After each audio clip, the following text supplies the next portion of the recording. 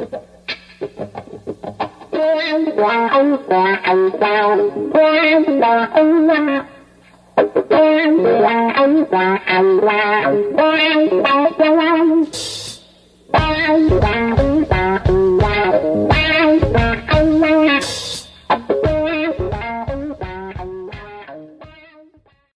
everyone, and welcome to another episode of Dispatch from the Zombie Apocalypse. I hope everybody is doing great. I'm really happy for today's discussion. I have economist Bill Sharp on the podcast to talk about retirement savings, the stock market, and broader trends in the macroeconomy. I've gotten to know Bill over the last few years, working with him on non-finance related issues. Bill is really into environmental preservation and particularly the oceans, and so through some of my work, I've gotten to know him in that capacity, and it's been a real pleasure. But I wanted to talk to him at this juncture when we see, the stock market booming, and yet here we are in a deep recession, and when there's a lot of uncertainty, just to get his thoughts on, retirement savings and people's the prospects for the stock market in the coming decades. Bill doesn't have a crystal ball, but he's got a lot of wisdom, and he's really responsible for a lot of the innovation in finance and financial thinking over the last few decades. So I thought he was the perfect person to have on the podcast. So without further ado, I bring you Bill Sharp. Okay, so I'm here with Bill Sharp. Bill, good to see you. It's good to be here, at least virtually. Absolutely. So we're going to talk all things kind of stock market finance here today. And I want to start with kind of a general question. Many people are having a hard time right now reconciling the fact that the economy is in a deep recession, and yet the stock market is doing quite well. I mean, we're hearing these things. I think it was Monday, Jeff Bezos made $13 billion in one day because Amazon went up like 7%. I think Elon Musk has made $50 billion in the last couple months. And, and it makes sense for some of these companies, Amazon in particular, Zoom, which we're using now, because they're getting a lot more business in the pandemic. But what do you think explains the broader increases in the market at this juncture? I mean, I don't think I've ever seen a disconnect between the stock market and the kind of, quote, regular mainstream economy than today. Well, I'm tempted to say what Lord Keynes said, animal spirits, but, I don't think that. I guess one thing that's important is to understand that the stock market is not egalitarian. Not every stock is equally important. And anticipating that you might well ask that, because almost everybody that I know does, I checked, this is as of the end of June, and this is the holding from the holdings of an index fund, the Vanguard Index Fund that represents the stock markets worldwide. This is, and I looked at the top 10 holdings in terms of market value, and the indices that we look at, the S&P 500 and whatever, not Dow Jones, but all the real indices are value weighted. So stocks that have more value outstanding, play a bigger role. So let me just read you, because I think this is instructive.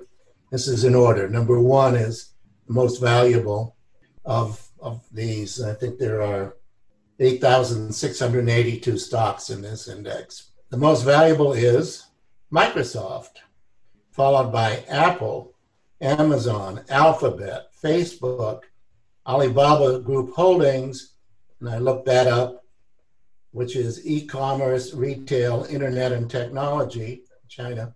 Johnson & Johnson, there's your outlier. Tencent Holdings, also Chinese holding company, internet, entertainment, artificial intelligence, and technology. Berkshire Hathaway, Warren Buffett's firm, which, if the press can be believed, is now about 50% Apple stock. And then the outlier, number 10, is Visa. But I don't know about you, but we've been charging a fair amount to either Visa or MasterCard as we shop from home. And those 10 at the end of June were almost 14% of the total value of the worldwide stock markets. So I think when we see the market going up, we need, or down for that matter, we need to think in large part, not exclusively, of this industry broadly construed. And I don't know about your listeners, but most people I know have been spending a lot more time and probably a lot more money using firms of that sort. So that's part of it. There's another aspect that's a little bit obscure, and I'm not sure how important this is. But if you look at various indicators, and I'll mention one, people are paying more for money in the future for various reasons one can imagine, because what are you going to do with it now? Etc. You can't take the vacations that we were talking about earlier, you and I. But an indicator where you can get a pretty clear view of that is, it's pretty obscure, but it's what people pay for treasury securities that will pay you money adjusted for inflation. So they're the only truly riskless security, at least for somebody who buys goods and services in the US. And the prices of those have gone up substantially. It is now true, and has been now for some while, that the only sure thing you can get in terms of money in the future, you give the Treasury or somebody else a basket of groceries in return for the guarantee that in the future you will get less than a basket of groceries. The real rate of interest is negative, which is pretty remarkable. And so that would lead you, and you look at bond prices as well, they've been going up. It's an indicator that people are paying more for money in the future. And so that's, I think, part of this story. Well, let's dig in a little deeper this, because I think that makes a lot of sense, especially your first part about it's pretty tech weighted, and clearly the tech companies are having a boom because, like you said, we're all on our computers. It totally makes sense that Netflix is doing great right now, and Zoom, of course, and Amazon. But, in the simplest terms, right, stock prices are the net present value of future profits. And even, most companies' future profits are going to likely be negative. And in fact, a lot of companies are declaring bankruptcy. And then we see, really major industries, in fossil fuels and travel companies and kind of heavy infrastructure and kind of agricultural production, these kind of goods. And we're still, I know you mentioned that kind of Dow Jones isn't like a real index because it's kind of, it's not the technologies of the future for sure. But even the Dow is not doing that bad. And it just seems like we're entering, we have 30 million unemployed. And even the indices that represent the kind of the bread and butter, kind of brick and mortar, fossil fuel dependent, and really not heavy tech firms seem to be doing reasonably well. Any thoughts on why they haven't taken such a big hit? Well, I mean, and again, this is a lot of rationalization after the fact. Did I predict it would come back almost instantly? Of course I did. But I think if you think about the price of a stock, if it's a solid company and it's going to be around, then this is the present value of future earnings out to the infinite future. And obviously, something 100 years from now is not weighted as heavily as something next year. But that said, if in fact people believe, or the average investor believes, that things will come back in a year or 2 years, that's one or two out of a lot. And yes, there's discounting. So that, I think, is part of it. Another part of it is you've got to remember who holds most of the securities. And it's not average working people. They're held disproportionately by the rich, let's say. And some of this is perhaps not as impactful for the rich. So those are rationalizations. Right. I hope they're rationales, but those are at least some things to think about, trying to understand what's happened. Yeah, yeah, and again, I'm not expecting you to have a crystal ball here. So those seem, because I have no idea what's going on. Those certainly are better than what I had to offer. Maybe just one quick thing you mentioned here, about how most stocks are owned by the wealthy, and it's really a barometer of kind of economic inequality in some sense. We celebrate stock markets going up, but if you dig deeper a little, that means economic inequality is getting worse, almost by definition. It's not that there aren't some poor and middle income people who benefit, but it's absolutely a booming stock market means growing inequality. And at this moment, when you have so many out of work, and then again, the billionaires just, making huge windfalls, any sense of, whether you think, higher tax rates on the wealthy or even wealth taxes or things like that might come back into vogue pretty quickly, given that we're really seeing this gulf widening? Well, I thought you were going down the path. Do I think that's a good thing or a bad thing? And I was going to give the lecture from my Econ 1, or I guess it was a PhD course, instructor, that economics, as you well know, Jason, is at least traditionally about efficiency and efficient allocation of resources, but who gets the resources to begin with is a value judgment, and that's for the social scientists other than economists. But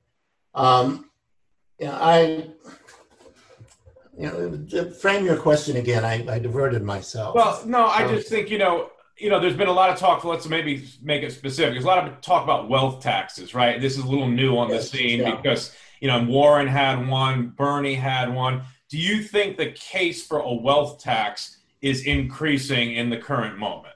Well, again, that has to do with one's values, or hopefully the values of the society writ large. It's not within the purview of the efficient allocation of resources, given allocation of wealth, as you well know the mantra. Do I personally think? Let me not give my views as to allocation of wealth, because it's not my professional specialty. But will there be more, interest in it, more of a demand for it, more political will for it? I'm not sure. I have predicted probably 1% of what's happened in the last several years politically. So I have no expertise in that area.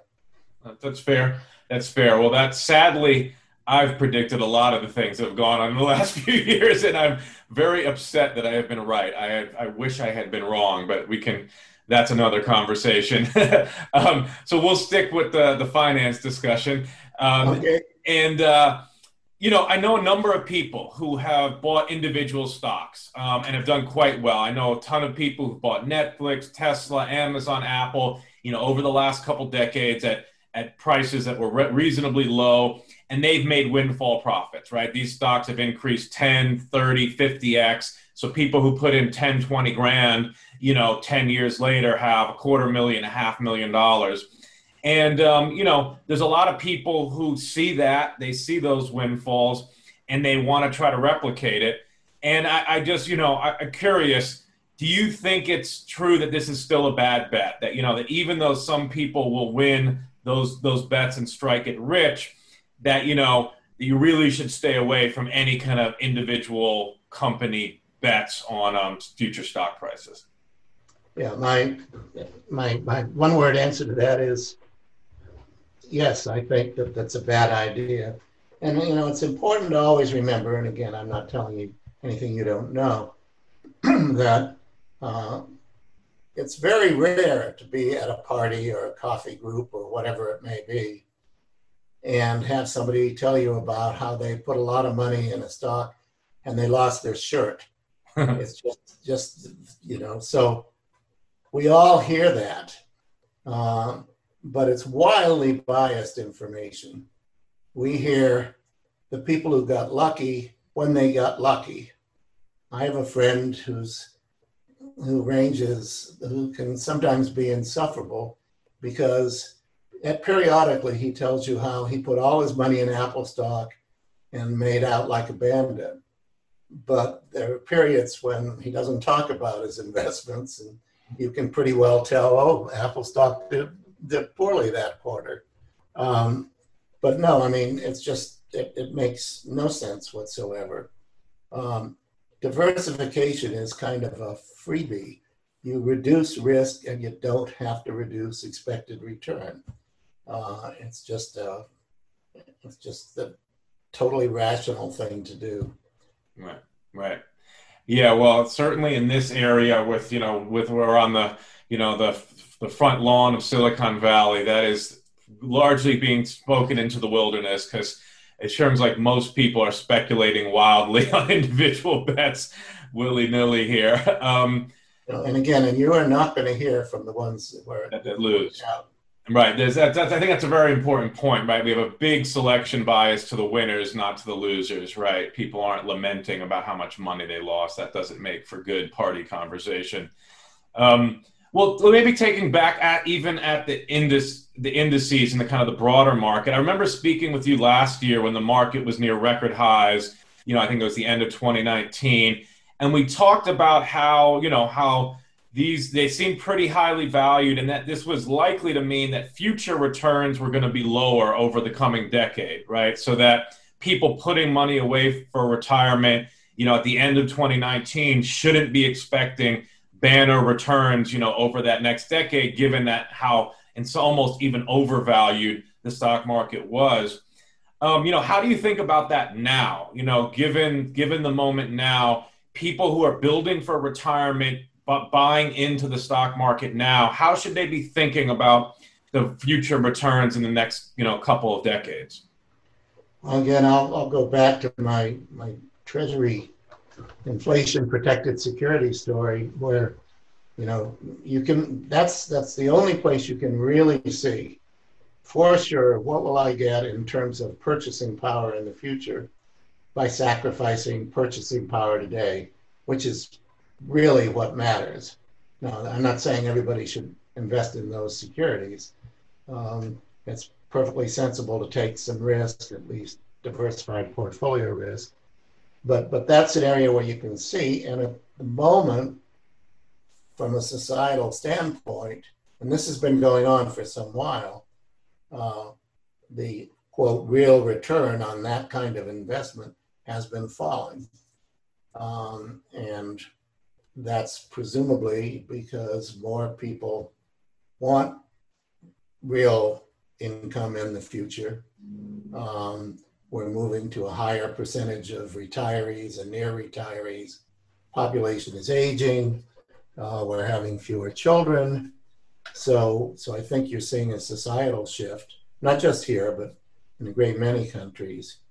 And quite frankly, the expected return in the future is not as good, but at least until the pandemic, people with money at least, some money, not a lot of money necessarily, were expecting to live longer and longer and longer, and therefore needed to save more, invest more, and not surprisingly, that drove prices up and expected returns down. And so do you think then, so someone, like my students who are kind of entering the workforce now, they're in their mid to late 20s and, probably have some student loans or something, but, might start putting a few percentage in their 401ks, that they're going to have to plan on either working longer or saving a higher percentage of their wages in order to have a comfortable retirement? Would that, you say that would be the kind of the conclusion we draw? Yes. And with one caveat, that's what I would say before the pandemic. Right. And we have yet to see how that's going to affect demographics, mortality, longevity, all those things. Right. Fair enough. So maybe coming back to the kind of individual stocks you're pretty emphatic that's a bad bet, and that even if some people strike it rich, it's just not a good way to go. But what about taking a step back and saying, what about sectors? So I know a lot of people, and I'll even throw myself in this basket. I try to follow your advice, but something draws me a little to the dark side. And I'm weighted in like technology and AI and robotics, just a little bit more than the broader index, just because I'm thinking those are the fields that are going to be where the big innovation and the big returns and productivity is going to be coming from. So do you think there's any sense in weighting a portfolio to those more tech-heavy industries, or is that too a sort of a type of betting that you think is ill-conceived? Well, you have to ask yourself, do those sectors have rosy futures in terms of profits, sales, etc.? Almost certainly I would say yes. But the question is, are you one of the few who knows that? The price you're going to pay when you buy one of those stocks is going to be the price that it took to get somebody to sell you one of those stocks. And and if that person also was well informed about the future, etc., he or she is not going to sell it to you at a price that isn't, quote, that doesn't reflect in some way those rosy future industry profits. So it's not, one way to think about this is, when you buy a stock, yes, you are in some sense investing in the industry, but of course the industry's already gotten the money for when they issued that stock. In some sense, you're buying it from somebody else who either needs the money and is selling, or thinks that you're paying too much for it and is selling. And so, and then there's something that I did a paper years ago called The Arithmetic of Investment Management, but it's always and the basic idea is you got to think about the whole. If you're buying, somebody is selling. Why is that person selling? Are they dumber than you are? Okay, but they could have sold to somebody who's probably as smart as you are. And so prices get determined by a sort of a balance between sellers and buyers, and buyers and buyers, and sellers and sellers. Is the price, quote, the right price? Of course not. But is it a reasonably good expectation of the range of things that could happen to that company or sector? Probably so. And, unless you are considerably smarter than the other people in those markets, the best bet is the free bet. Diversify, you reduce risk, and you don't necessarily reduce return. So am I correct to assume that kind of underlying your thinking here is some version, it seems fairly strong, of kind of efficient market hypothesis, that the information in the system here has been pretty evenly distributed, or at least, is distributed enough that nobody has inside information or any better information than the people on the other end of the exchange? That's probably stronger than I would put it. It's just that, especially for individual investors, your best assumption is that, a reasonable prediction of the future is embedded in the prices. And therefore, there's not an obvious error out there. Oh my gosh, Apple stock, those dumb investors, they haven't realized what a great company it is. So I'm going to load up on it. And the diversification is, that's for sure. Diversifying, not putting all your eggs in one basket, you're better off. If you have special information, you really believe it's not reflected in the price, and you really believe the people who are going to sell that to you are dumb, more power to you. But this arithmetic of active management, it has to do with, active managers, either institutional or individual, are people who don't diversify across the whole marketplace. And if you look at the total return in any given period of people who buy everything in the market in market proportions, market index funds, it's X. And if you look at the total return of all the other people, it's also X, because where X is the total market.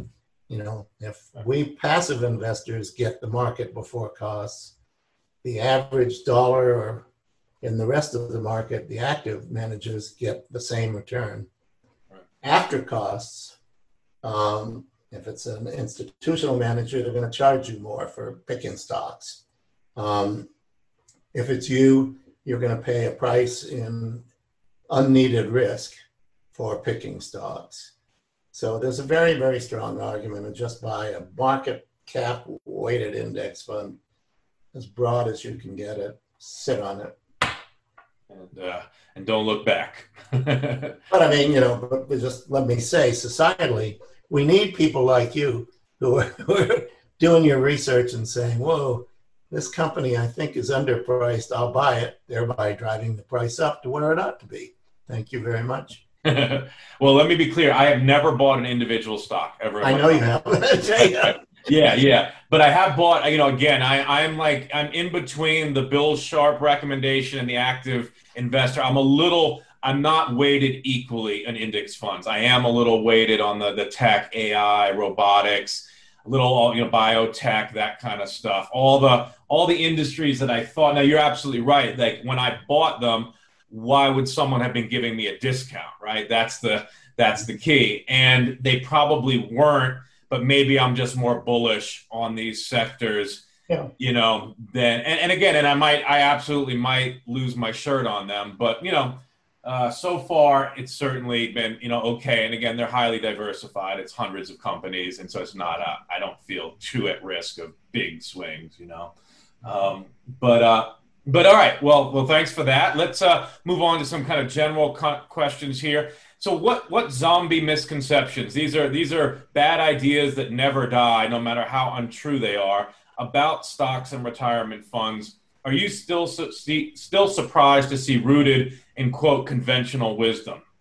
Oh, what one? Oh, I thought you were going to give me some to comment on.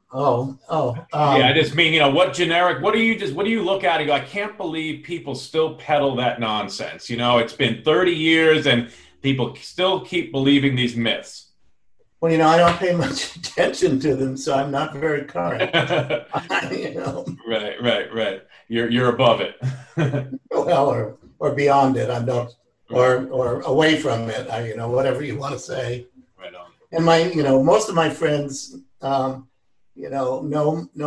my views, so they don't really give me a lot of happy stories about the bets they made that actually turned out well. Right on. All right. Well, then let me rephrase it then and just say, if you could wave a magic wand and change people's behavior to make them better prepared for retirement, what would you make them do? First, I would say in almost every case, save more. And second, diversify. And third, be very, very aware of costs. And then for most people, work longer than you really would have wished to. Right. Yeah. It is a sad reality, though, that all that, and then Social Security retirement age is going up, so we're going to get less from that. And then, of course, we haven't even talked about the fact that I think it's in about 15 years that the trust fund runs out of money, and we're going to have to rejigger Social Security, or it's going to only pay about 75% of expected benefits or pledged benefits currently. That's true. I mean, and I think the trust fund is de minimis now. Right. I mean, it's a tiny percentage, but the long-term economics of Social Security is way out of whack. Yeah. And my personal societal view is that it would be a disaster if we were to cut Social Security benefits for at least the bottom half of recipients. That's a value judgment. Yeah. Not within my professional, expertise. It's all right, Bill. You're a human too, and you can you can tell us what you believe. As long as I identify what is as a human. All right. Well, what do you think about some of these automatic enrollment options that many institutions use to get people to contribute to their 401ks, their 503bs? This is based on the kind of status quo bias research that when the default option is you're not enrolled and you have to call in the HR department. Most people don't do it. So a lot of institutions are doing that. You're automatically enrolled. And then there's some new programs too, where as you get raises, they increase your contributions. So what's your general feeling about these kind of automatic kind of behavioral nudges as a way to get people to save? Yeah, I think they're remarkable. Dick Thaler, Shlomo Bernardsey, have been first started arguing for this particular kind of nudge, and that's, I think, Dick's term. And yeah, I mean, it's made a huge difference.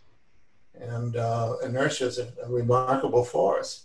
if it just happens and you have to take an action not to save more. So yes, I think they've been wonderful, and I think it's very hard to argue that it's Big Brother. Big Brother is if your employer, and your Big Brother isn't saying you have to do it. It just says, by the way, if you don't tell us otherwise, you're going to be saving more as you get more income. Right. And it's, in the vast majority of cases, very, very sensible. I might say there's a big underlying problem in the whole idea of retirement savings, retirement spending, Social Security. And that is a terrible discrepancy and disparity in mortality rates. People in the middle class and above just live longer than people in lower income, ranges, and more disadvantaged for various reasons. So that's horrible. I mean, the most horrible part is the fact that is true. And so first thing you do is try to figure out a way to erase that disparity in the right way. And the second thing you do is worry about forcing or even encouraging people whose lifespans are not going to be that long to save more than they need for their particular lifespans. Yeah, I hadn't thought about it that way. You're right. All this talk that we've had up to this moment is about assuming people are going to live at the kind of the average age of low 80s or whatever, which is, approximately 15 plus years of retirement. Like you're pointing out, there's demographics that, are living, quite less than that. And so anything that's taking more money out of their present consumption for retirement they're never going to actually enjoy is almost perverse, but it's almost perverse to just assume they're going to die early too, right? So that's kind of absolutely right. Well, that's why you need to do something that's more like an annuity, which Social Security is. Right. But it's at least something that is important to keep in mind. Right. Yeah. No. Absolutely. And anything you can do to rectify that terrible mortality and lower income. Yeah. It's obviously the most important thing to worry about. Absolutely. Well, I have maybe two last questions here, kind of going back to some macro here. It seems that a big part of the kind of high value in equities over the last decade or two has been really these historically low interest rates. And, whereas people can't make as much money, holding cash and holding savings, there's just more of an incentive to go and try to, get some returns out in the equities market. And that has increased the demand and therefore pushed up the price. It's funny because, many conservative economists or quote economists have been saying, this huge inflation is just around the corner for, 10, 15 years, and actually been, telling the Fed to raise interest rates because inflation's coming. And of course, it's never come. And in fact, we just hit the lowest 30-year mortgage rate in history just last week. So this, really? Yeah, it was under 3%. The average 30-year mortgage was under 3%. Yeah, and so it was the lowest since they've been recording the 30-year mortgage, and so so there's clearly no end in sight to these low interest rates. But do you see any macroeconomic factors that could change this trajectory and this kind of begin to unwind this era of easy money?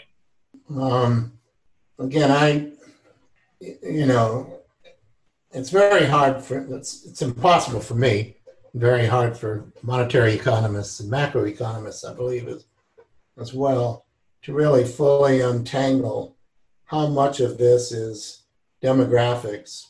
Lots of people who are going to at least hope to live a long time and therefore saving more and driving down interest rates, etc., from monetary effects and macro effects, if you will. So I think this may well be, in considerable part, I won't say large part, due to demographics, increased longevity, etc., fewer babies, the whole 9 yards. And if it's that fundamental part of it, it's not at all clear to me that you can affect it, at least in large part, in the real economy, through monetary or macro policy. Right. No, that makes sense. And I do think the demographics, again, are more in that direction, right? I mean, people are having less kids even more now because of the economic collapse, and then we have aging populations all over the world. It's not just the U.S., right? So those demographic trends are certainly with us, it seems, for the foreseeable future. So maybe just some last thoughts. Again, no, you're not expert on all things macro, but I just wondered if you had any thoughts on the Fed's performance, in the last decade since the Great Recession, and maybe the Security Exchange Commission. These are kind of wonky topics, but any insights on things they're doing well or could be improved for, that might help people's, retirement prospects or, more stability in the system? Well, I'll just, again, the broader question, I'll take a pass, but at least some things fairly recently, I think are helpful. We're beginning to see in pre-retirement programs, 401k plans, 403b, what have you, we're beginning to see the advent of at least an option to buy an annuity. In some sense, an annuity is, for those, just to make it really simple, you give an insurance company some money and they say, we'll give you X dollars every year until you die. And there are all kinds of variations on the theme. We'll give you X till you die, and if your spouse is alive, we'll give him or her 1/2 X or what have you. But basically, there's market risk, there's economic risk, and there's longevity risk. And the bad news economically is you're going to live a long time. It's very good news in all other respects, usually. But so longevity risk is something that you can and do pool, just like you can and do pool security risk by diversifying. And so you can pool your longevity risk with 100 other people, and that way your money will last longer. And so annuities are sort of the classic. You give money to the insurance company, they promise to pay you a certain amount every month till you die. So one of the things we're seeing is the ability of somebody while working to buy little pieces of an annuity. Now, you could just put it in the stock market, and when you retire, take your 401k and buy an annuity with that. But there's something to be said, and there's some new products coming out that allow you to buy an option to buy an annuity, where the terms are fixed in advance, but when you retire, you don't have to do it. So there's some interesting things going on. And in the financial industry, we've had this dichotomy. There have been annuity salespeople, who work for or work with insurance companies, and there have been investment advisors. And, if you're retired and you've got your 401k and your savings and you want help, it depends on which office you go to as to how your money gets invested. And I think what we're beginning to see is some merging of the two, where you can get help either pre-retirement or post-retirement with really thinking through the trade-offs between an annuity, because once you buy an annuity, that's it, you're locked in. Otherwise, it wouldn't work. You can't say, "Oh, I just got sick. I think I'll take my money out. Thank you."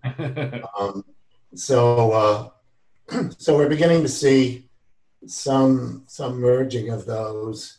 So hopefully, people can make rational decisions as to what kind of mix they want in retirement between annuitization and investment. And obviously, there are all kinds of issues. Your kids would rather you invested than buying an annuity, because if you put all your money in an annuity, there's nothing left. And so there are all kinds of thorny problems. But we're beginning to see academically, as you know, some of those issues, which is a good thing. Great. Well, Bill, we hope you live a long time. I will. I'm sure a lot of people will get a lot of information out of this discussion. Thanks for having me. Okay, everybody. I hope you enjoyed my conversation with Bill. For the antidote today, I'm just going to keep it pretty simple here, but I'm just going to say that in addition to following Bill's wisdom here of how to build, retirement savings and some security in your golden years, I just recently experienced an episode with a close family member where the panic that was setting in when the market was crashing almost led this family member to make some really grave errors. And so the recommendation here is, again, when you make a retirement plan or a savings plan, stick with it. Do not check stocks on a daily basis and do not panic. So here's the anecdote that I will use. So when the coronavirus started getting really serious there in March, the U.S. stock market plunged about 30 to 40%, depending on what indices you were following.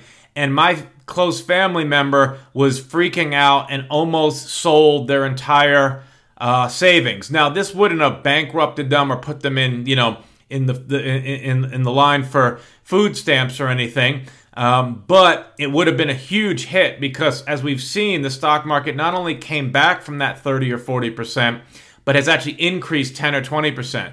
So this family member would have potentially lost up to 50% of their life savings from making that panic move. And luckily, they did not. I convinced them to not do that. I talked to Bill, and Bill sent me an email. And since Bill is a lot smarter than me on finance, I think the combination of me talking them down and then an email from Bill saying that was a very unwise thing to do, talked some sense into them, and they did not sell most of their holdings, and crisis was averted. So again, get a plan, stick to it, do those automatic contributions from your paycheck, and just forget about it, right? Retirement for most of us is many, many decades in the future. There's going to be total chaos and crisis every few years because that's what humans do. But if you just stick with your plan, you can have some retirement security.